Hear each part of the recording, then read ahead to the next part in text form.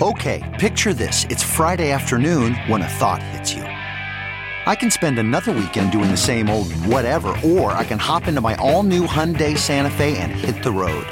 With available H-Track all-wheel drive and 3-row seating, my whole family can head deep into the wild. Conquer the weekend in the all-new Hyundai Santa Fe. Visit HyundaiUSA.com or call 562-314-4603 for more details. Hyundai, there's joy in every journey.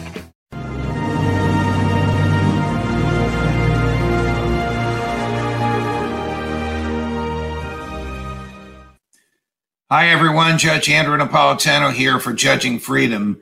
Today is Wednesday, October 19th, 2022. It's about 5:25 in the afternoon here on the East Coast of the United States. On the other coast of the United States, a federal judge has just released an opinion and an order that is utterly devastating to former President Donald Trump. Here's a little bit of background.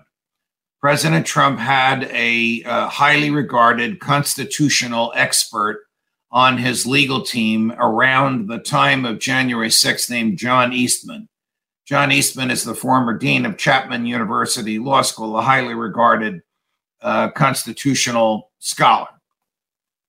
John Eastman communicated with the president's lawyers in the White House and at their offices outside the White House at or about the time of January 6th.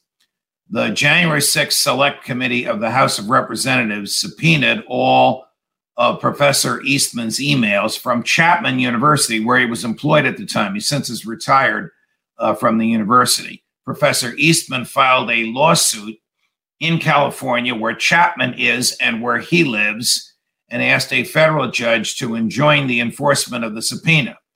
The federal judge reviewed everything in the Chapman email account of Professor Eastman and made a determination that nearly all of it was attorney-client privilege. However, he found 4 documents out of about 576 that while attorney-client privilege were an exception to the attorney-client privilege because of what's known as the crime-fraud exception. Here's how the crime-fraud exception works. If the client, here the president, he was the president at the time, consults the attorney in order to perpetrate a fraud or commit a crime, or the attorney gives advice to the client in furtherance of a fraud or a crime, and those communications are reduced to writing, those writings are an exception to the attorney-client privilege. So there are 4 emails here which Judge David Carter found were in furtherance of a crime or a fraud, and therefore he ordered Professor Eastman to turn them over to the committee. Okay, that's not the big news. The big news is that in those emails, Professor Eastman said to the president's lawyers, the president cannot make these assertions because they are untrue.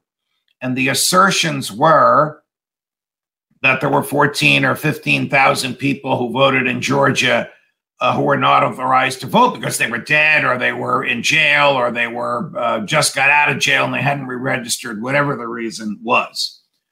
President Trump signed a certification to either a state judge or a federal judge in Georgia asserting that these people had voted when he was told by his lawyers that they had not.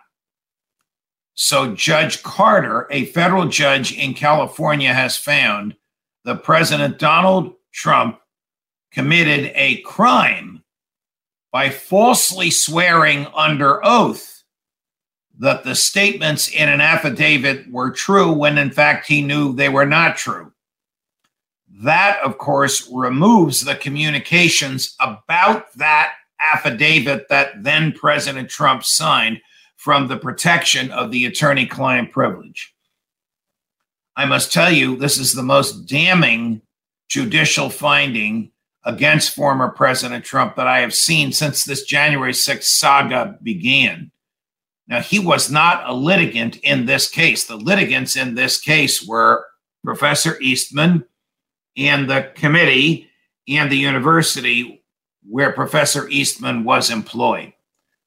But the court has found as a matter of law, this is going to explode against President Trump in the Georgia investigation of whether or not he committed a crime in Georgia, because a federal judge has now found as a matter of law, whether you like President Trump or not, whether you think he was reelected and Joe Biden is not the real president or not, is beside the point.